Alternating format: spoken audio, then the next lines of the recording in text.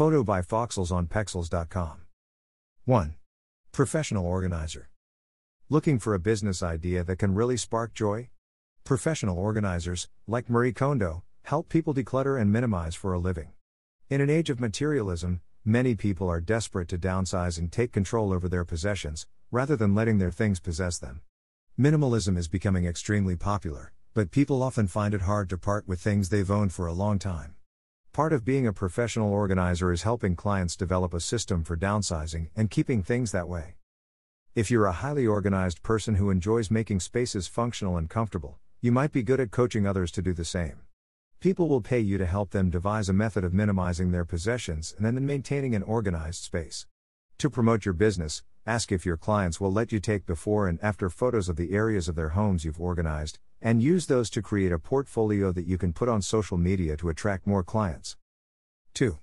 Digital marketing. The importance of the internet grows with every passing day, making it harder all the time for businesses to cut through the clutter and properly market themselves. Digital marketing services are always in demand, and many small and mid-sized companies would rather outsource it than establish a costly in-house team.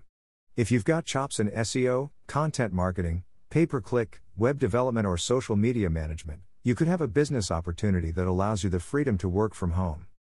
Digital marketing is an important part of a brand, so it's critical for you to respond to developments in your clients' marketing strategies. Social media management entails watching for comments and messages around the clock, not just scheduling posts in a set-it-and-forget-it mindset. If you enjoy strategizing and implementing plans meticulously, digital marketing could be the right business for you. You may also consider becoming an affiliate marketer, which is another form of digital marketing. 3. Rideshare driver. If starting your own business seems daunting or too much of a risk, you can always use your car to become a rideshare driver.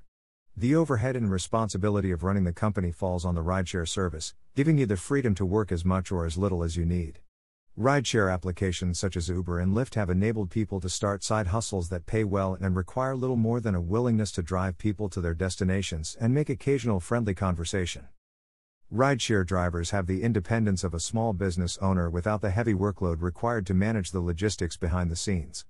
If any of the other business ideas seem like they require too much effort or upfront capital, ride-sharing might be a great way for you to dip your toes into the world of entrepreneurship. 4. T-shirt printing business.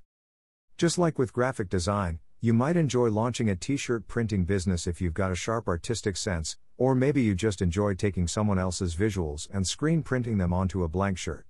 Either way, if you have space for a t-shirt printing setup, you can easily get the necessary tools and start your small business. 5. Dropshipping. Not all companies that sell goods store them on-site. In dropshipping, people who run e-commerce sites go to a third party to fulfill all orders. The third party is likely a wholesale retailer or other entity that runs a warehouse and shipping operation. The minimal inventory and tools needed for dropshipping make it an especially great startup idea if you're worried about overhead and physical space.